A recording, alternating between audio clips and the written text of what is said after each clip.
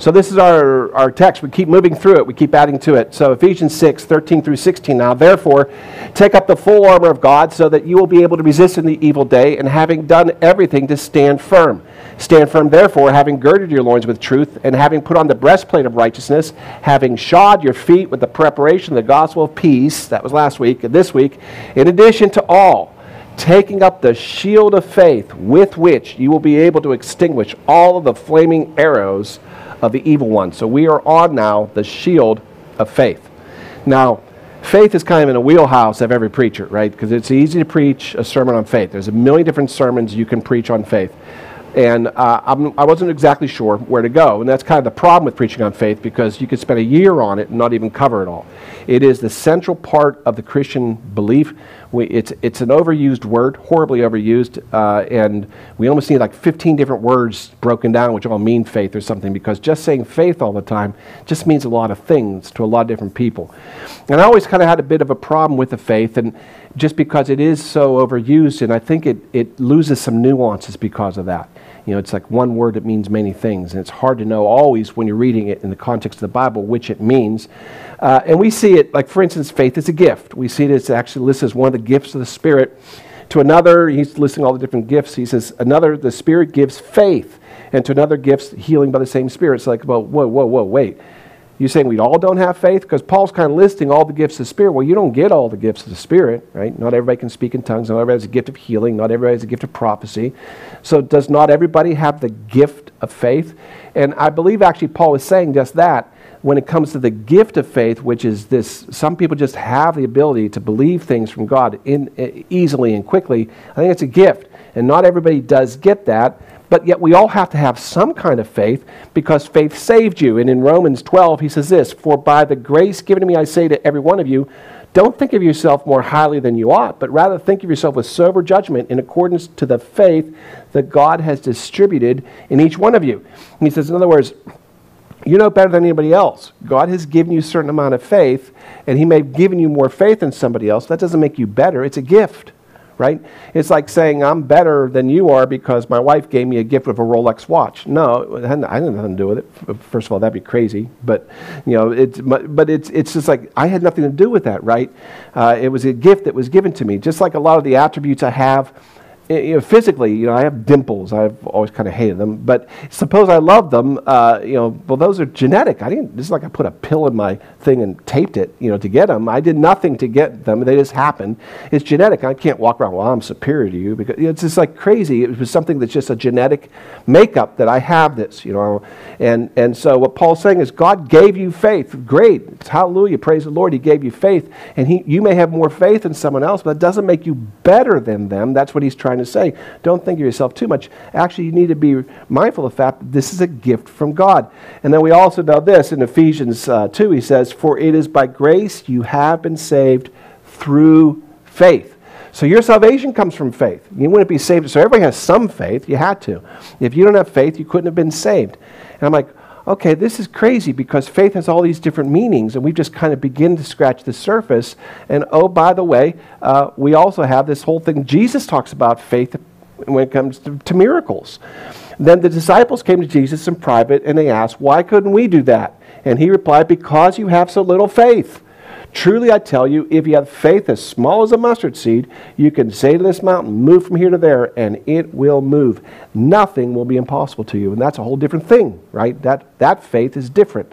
And so all these things, faith. And I've always been a little bit frustrated with that, because I never knew, what is faith? How do you describe it? It's almost indescribable. It's a central part of Christianity, but it's almost describable.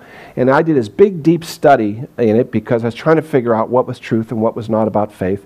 And those of you who've been coming for a while, this is something I kind of come back to a lot. But faith, the word for faith in Greek is pistis. And it's translated almost every time in the Bible as faith. But if you look in Greek literature of the day, the most common translation for that word is trust. And faith and trust, in our world, it's not the same thing. We have faith in something that we don't know and can't prove, but we have trust in something based on history. We talked about it just a couple weeks ago.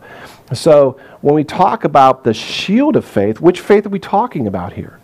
The shield of faith which protects us from the errors of the enemy. Which one of these many versions of faith is it? Is it faith? Is it trust? What is it? What is that thing that's going to protect us? Because it's really good to know that. Because I don't know if you know this, but the enemy's shooting arrows at us. So it's really good to know that you have a shield that can protect you in a case that the enemy is attacking. It'd be good to know what that shield is made of, so I know I picked up the right thing. I don't want to pick up the wrong thing to defend myself against those. So what do I use? How do I know that? And so I want to know, what is that? And now Paul says, he gives us a little definition in Hebrews of faith. He says, well, faith is the assurance of things hoped for and the convictions of things not seen. That doesn't help me at all. Thanks, Paul. Appreciate that. But I want to know, how do I do that? It is the conviction of things not seen and the assurance of things you hope for. In other words, God gives you a hope, and you believe you're going to get it, and you have that hope, and you're just sure it's going to happen. That's faith, right? I understand that. What I want to know is how I get it, because I know that I can try to do that, and the more I try to do that, the more I end up feeling these little pieces of doubt creeping in. And it always frustrates me also when I've been to these faith healing services. Everybody's praying, and everybody says, no, you can't have any doubt. No, have any doubt at all. I'm like, well, that's no good. Now we're all thinking about doubt. It's like sitting there. I just wanted to do this one time, have a prayer service, and put somebody in a chair, and we're all going to pray on them. And right before I pray, I say, now listen, nobody can think of a purple butterfly, or this person will not get healed. And I can promise you, there's going to be people go, oh, purple butterfly, me, Because if you tell people not to do something, it's almost impossible to keep it out of your head. So how do we get here? What are we talking about? And I think the good news is the faith that he's talking about here is not that kind of a faith. I think he's talking about a faith that's different than this. I think he's talking about a faith that is based on obedience. And that, I think, is probably the most important faith there is. Because it's very easy sometimes to have faith that God is going to do something good for you. That's, almost, I want it to so bad anyway, if you wish upon a star, or your little kid wishing for a Christmas toy or something, and you've already got that hope and that desire, and it's kind of easy that to take that as you grow up as an adult and turn into faith. And like I'm taking the same desire I used to have for the Red Ryder BB gun, and I've changed it now into something else. But it's the same idea. I just simply take that same thing, and I don't think that's faith at all. But there is this faith in the Bible that actually Paul talks about that's entirely based on your obedience to what God tells you to do, whether you feel like it or not, or whether it makes any sense or not. And I believe that's the faith that he's talking about. Now, to show you this, I'm going to go to a place I've been before, but some of you haven't been here for that sermon, so I'm going to kind of walk through pieces of this. And that's the father of faith. If you look in Hebrews 11, in Hebrews 11, they talk about the Hall of Fame of faith, and Abraham is in there. And Abraham has faith, and everybody says the faith of Abraham. He's the beginning of the entire Israel nation, and it's all about his faith. What does his faith look like? Well, Paul talks about it in Romans, and here's how he describes it. First, I'm going to read his description. Then I'm going to jump over to Genesis. I'm going to show you what he's describing, and you can see the disconnect here. So for what does the scripture say? Abraham believed God, and it was counted to him as righteousness. Now, this is an important little point on his point. Remember I told you righteousness is the right standing with God. Now, Abraham was sinful, and there was no Jesus to save him. So how did he get to be righteous? Well, the way he was righteous, Paul says, is he believed God when God called him forth. God said, I'm going to be your God. You need to follow me. And he said, yes, and went. And that counted for righteousness. In other words, that God forgave sins and made him righteous with him, and he counted this as righteous. At that moment, Abraham was righteous because God basically made him righteous based on his faith, based on what he believed. In the presence of God, in whom he believed, who gives life to dead and calls into existence things that do not exist, in hope, he believed against hope. You've heard the expression hope against hope? It comes from the Bible. That's where it is. He believed against hope that he should become the father of many nations, because he had been told, so your offspring shall be. He did not weaken in faith when he considered his own body, which was as good as dead. And that's a nice little way of putting it. But he was 100 years old, and there were certain parts of his body that just weren't working anymore. And he's like, Paul's kind of saying, before you can be a father, there's certain things that have to happen physically, and they're not happening anymore. Not for him, by the way, not for Sarah either, because the Bible is clear that she's already been through menopause. Sarah was all the way through menopause by this time. And, Abraham isn't what Abraham used to be. And so physically he can't do it, and physically she can't have a child. And so what Paul's saying is, even though he considered that, he saw the fact that there's no way this could happen physically. He says, my body's as good as dead, but God can call into existence things. And he remembers that, so he says that's what he is. And so, since he was about 100 years old at the time, when he considered the barrenness of Sarah's womb, no unbelief, none of it, made him waver concerning the promise of God. But he grew strong in his faith as he gave glory to God. Now, listen to how he's describing it, right? Doesn't this sound like he had a prayer and praise service? He gathered together and they played whatever instruments they played in those days, and they sang and they rejoiced in the Lord, and he grew strong in his faith. That's what it sounds like to me when I hear how Paul describes this. It's like this must be one of those great charismatic services that they have, in some church someplace where the roof's ready to come off because everybody's just so excited. That's what this sounds like. He grew strong in faith as he gave glory to God, and being fully convinced that what God had promised he was also able to perform. So God promised that he can do it. That is why his faith was counted to him as righteousness. Because even though no one could believe it, Abraham did. That's what he said. Faith is righteousness. This is an amazing faith. This is a faith above faiths. That's what Paul's saying. He's saying that is amazing. Now I'm going to show you the passage in Genesis which describes this event, and see if you can find anything in the passage of Genesis that matches what Paul just said. Because this is like the strike three list of charismatic teaching as far as I'm concerned. Because I was always taught, I grew up in church, and so we went to a lot of different churches, and we went to the charismatic movement when it came through, and I was always taught a couple things. If you want to have faith, you can't have doubt. You've got to get the doubt out of your mind. Second thing, you must confess with your lips. You must confess with your lips. It's important to confess with you. I don't know why, but it was always you had to confess with your lips. You couldn't have any doubt, and you had to continue to have faith. You had to keep thinking about God can do it, visualize it if you had to. Now, some people say visualize it, but you always do that. You praise God to keep the doubt out, and you confess with your lips. You would never say anything negative. That's the third thing you never do. You don't, like if you're praying for a cancer patient, you don't even use the word cancer. You don't want to put that in their mind. And you don't everybody say, well, I don't know, God doesn't seem to be working here. Cancer seems to be getting worse. You would never say that because that brings doubt into the picture. So you confess with your lips only what's going to happen. You stay focused on this. You don't have any doubt at all. And you never, ever, ever say anything negative about it. That is what we were taught in all the different charismatic conferences that I went to. So now I want to show you, and you figure, Paul's setting this up. Abraham's going to be the one telling us how to do all that. Let's see how Abraham does this. So God comes to Abraham. Now what's happened is he's already given up, and he and Sarah kind of cooked up this scheme where he had sex with her handmaiden, and they gave birth to this baby Ishmael. And that was several years, about 13 years ago, back when he was still functioning. And Ishmael's now old enough that he can be bar mitzvah, which will be later bar mitzvah, but not yet because the law isn't here yet. But anyway, he becomes a man at age 13. And that's when the father gives him the blessing, that he's going to be the one who inherits everything from him. But Abraham hasn't given that to Ishmael because he knows that God had said he was supposed to have a baby with Sarah. And this isn't that baby. So what he's trying to do is convince God, you know what, this is good enough. Half of it's right. It's me, right? Can we just bless Ishmael and get on with this? And God comes to talk to him and says, no, I'm not going to do that. So God said to Abraham, do not continue to call your wife by the name Sarai. Her name will now be Sarah. And that's a very important thing because actually the H, if you ever see it in English, it's an H. It's a different letter in the alphabet of the Hebrew.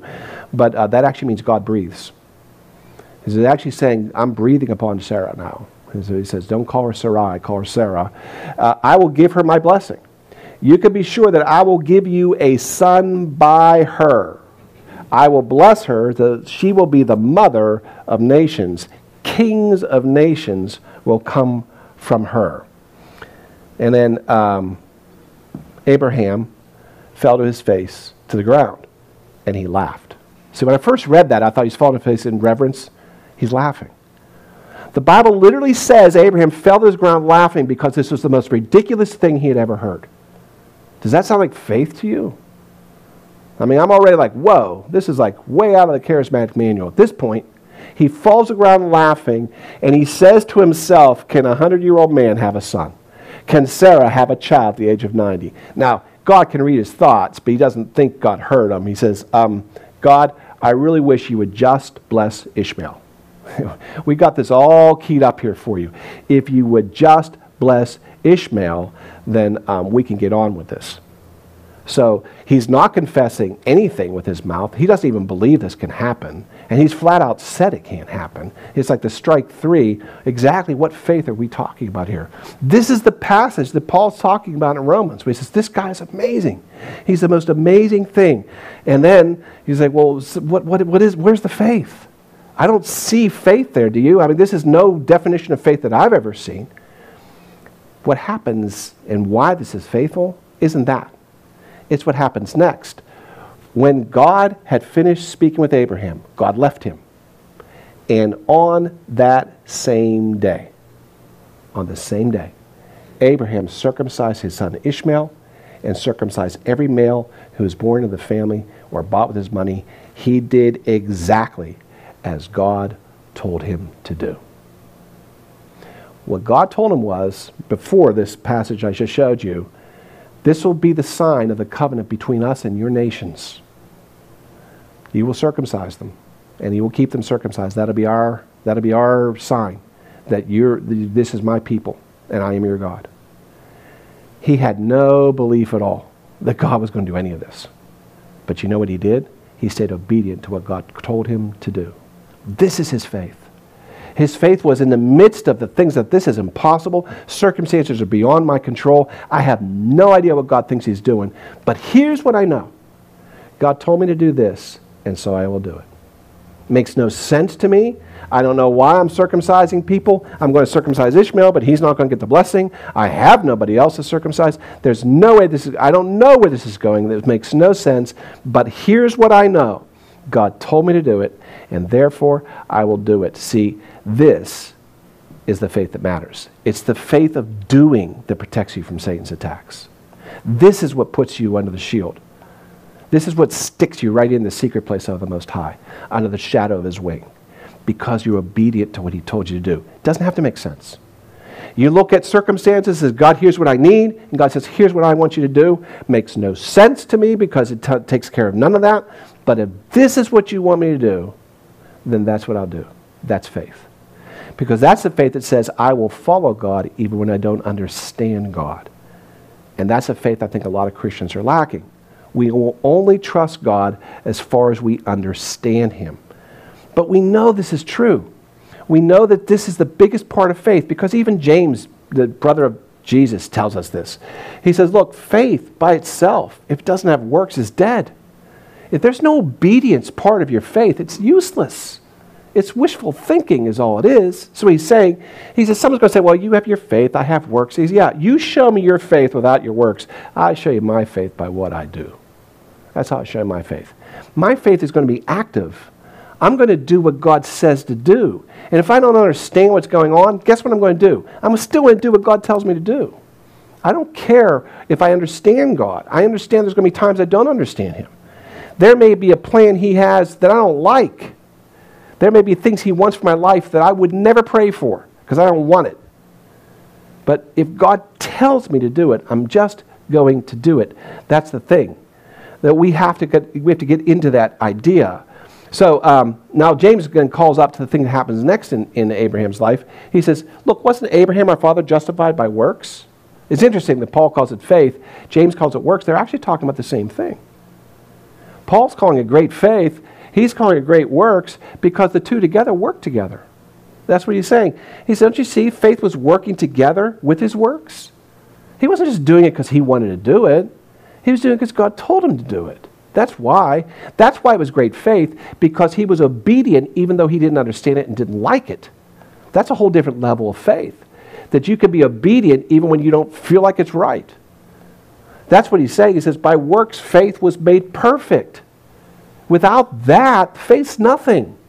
We sit around and, contemplate our navels and pray for things, and we don't want to do anything. God says, I want you to get up and do something. It may have nothing to do with what you're praying about.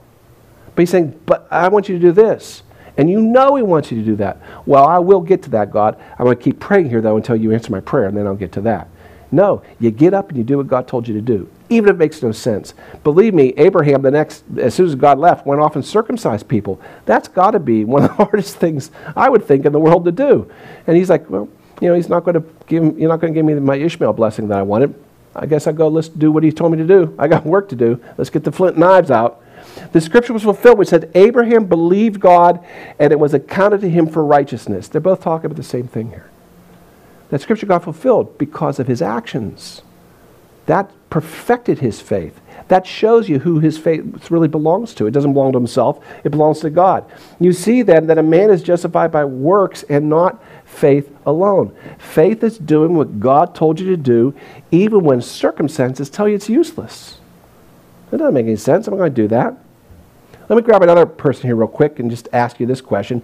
We know that David, the famous king of Israel, had the most famous battle in history, and he fought a giant.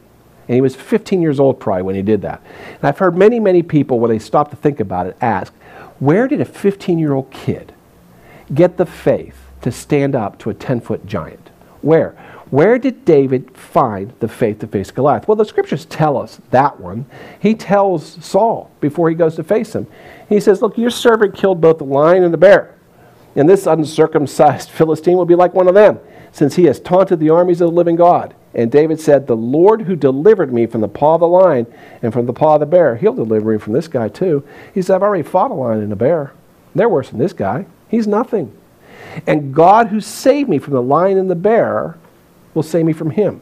That's how he had the faith to do it, because he'd already been through this battle before. In fact, he'd fought somebody bigger, stronger, and faster than this guy. This guy was actually not the biggest thing he'd come up against. He's already come against the lion and bear. When I went to visit Mike McCall when he was in rehab, there's this one, I don't know why, there's this one hallway, they had a stuffed bear. And I took a picture with it. This is me with a stuffed bear. This does not really give you full sense of how big that thing is. The thing's huge. I mean, I can't imagine standing up to fight that thing. I've fought some things before in my life, but never that. I had a 90-pound German Shepherd about to take me out. I can't imagine this thing here. The paw, I don't know if you've seen these bears, they knock things over. It's like trees they knock over. I can't imagine that. I'm thinking, forget how did David get the courage to fight Goliath. How did David get the courage to fight that? Nobody fights that. And by the way, he describes the battle briefly. He grabbed it by the beard and stabbed it with a knife. He didn't fight it with a sling. He fought hand-to-hand combat with a bear. Who does that? Where does David get the faith to do that? Forget Goliath. How does he fight the lion? How does he fight the bear? Where does that faith come from? I believe, although it's never in the scriptures, I believe it started out with something like, I don't know, a raccoon or maybe a coyote, right? I think he started there. And maybe a snake. He probably killed that. And he probably realized that when he was in the battle with that because he says that God who saved me from the paw. So in other words, the lion would make the paw and try to snack him in the head, and the Holy Spirit pull him out of the way with these unnatural reflexes, and it would just go by. And it said David realized that wasn't him doing it. He realized this is the Holy Spirit is helping me fight the bear, helping me fight the lion. He probably started on a coyote or something, and started small and worked his way up. But even then, he was paying attention. God called him to do something that no shepherd does, fight for the sheep. Shepherds don't do that. They run. They hide. They let the predator have the sheep at once, take it away, and then they pull the sheep back together and move them. That's what they do. 15-year-old kids don't fight bears. Nobody does that. But David did, because God was teaching him that he was going to be the shepherd of Israel, and it was not acceptable to God to lose one sheep. So he was teaching him to be a different kind of a shepherd. And in that teaching, he was telling him, I will help you, but you've got to do what I tell you. And so David was faithful in the small things, and that's how he became faithful in the big things. A lot of times we're ignoring the small things God has told us to do, and we want him to move in our lives in the big areas, and that's the problem. The faith we live is the faith we keep. We can believe in something for a while, but if you don't live it, you're not going to keep it. And that's when it really becomes part of you. And in Matthew, we see this because Jesus tells us, look, to everyone who has, more will be given. and he will have an abundance. But for him who does not have, even that which he has will be taken away. I believe a lot of Christians right now have no faith because they've never used it. They've never lived it. They've never gone where God told them to go and do what God told them to do.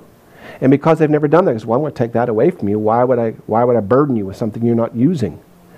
And so we have to understand that this is the way God grows us up.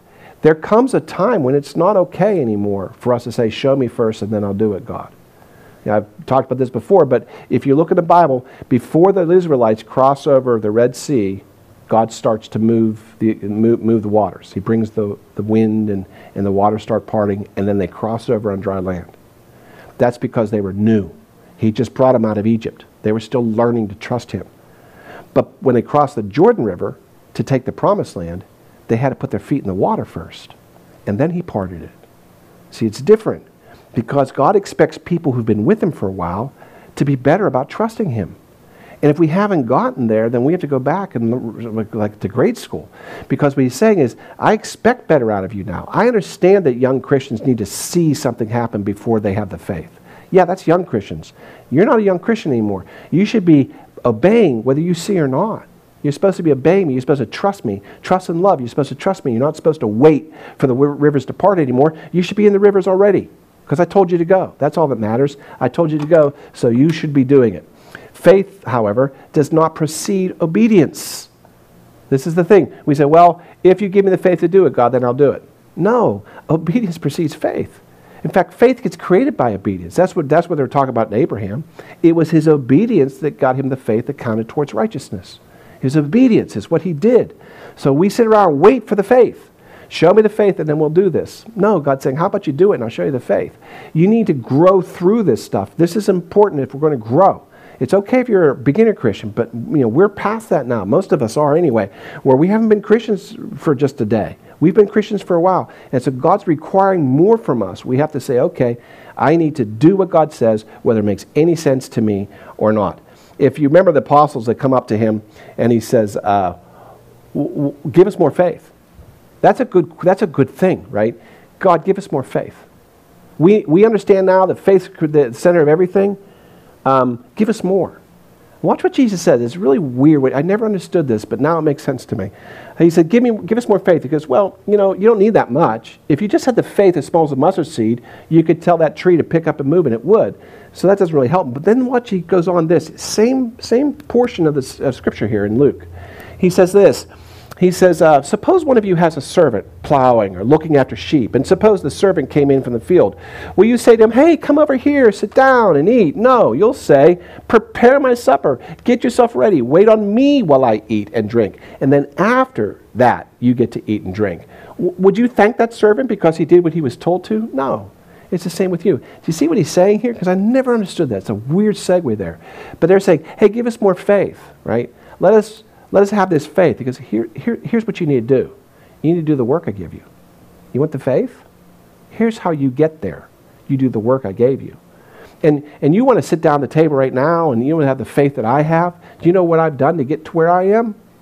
You need to do the work to get there. I'm not going to call you to dinner and hey, let's all sit down and have a good time and I'll just hand you out faith. That's not how you get this faith. The faith you want, you work for.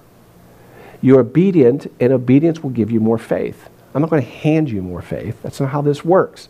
And you don't need much of it to do your job. The job you need to do is a very small amount of faith you need. Will grow faith in you as you keep going. So we cannot let lack of faith keep us from obeying God. And a lot of us use that as an excuse. Well, you show me, I'll do it.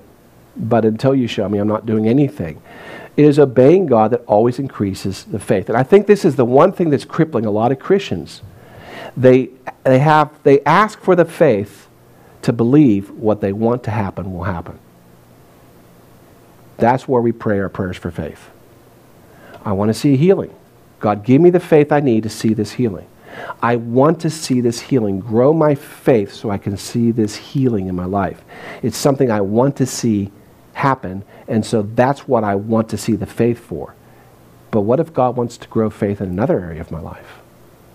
What if his idea is for me to have a different faith in something else that he's trying to call me to do? See, faith is designed to teach us to pray beyond our circumstances. And by that, I don't mean, I'm going to pray that I see the circumstances through God's eyes. I'm saying that instead of just praying about what I see and what I want, I need to start praying about what God sees and what God wants. There's my faith. There's my faith growth. I get limited in my faith growth because I try to limit it to what I want. God, I want to have the faith to believe I'll have a nicer house. So I'm going to keep praying for that faith, but you're not answering me. I don't understand why you won't answer me with this. He said, I don't want you to have a nicer house. I want you to go out and work here. See, that's the faith I want to grow in you. I don't want to do that. I don't want that. Would you please pay attention to my circumstances? And God saying, no, how about you do the work I give you, and I will grow the faith you need to do the work I'm giving you, and stop worrying about what you think you need. That's a very, very different thing. And all we do, we spend our time, and everything's focused on our stuff and our circumstances, what we want in our lives, what we want more than anything else. And that's what we pray for. And that's where our faith is. We want to have faith for this. But we never ask God what He wants to give us faith for. He might give us faith for something entirely different that we don't even see yet. And that's where we're limiting ourselves, because we don't see what God sees. Okay, another one, real quick, and then we'll finish with this. This is something that Paul writes to Timothy. He says, I remember your honest and true faith. I am certain it is now alive in you. That's why I'm reminding you to help God's gift grow. Just as a small spark grows into a fire, God put His gift of faith in you when I placed my hands on you and prayed. God gave us His Spirit, and the Spirit doesn't make us weak and fearful. Instead, the Spirit gives us power and love. He said, this is the purpose of the faith, to give you power and love, to pick you up and move you into God's work, not your desires, into God's work. Can we dare have the faith to pray that God will take us beyond ourselves and show us the faith He wants to give us to accomplish the purpose that He wants to do through us? That's the secret of the faith. It's the faith that is lived through obedience. Would you all please pray with me? Heavenly Father, I pray that you'll give us a new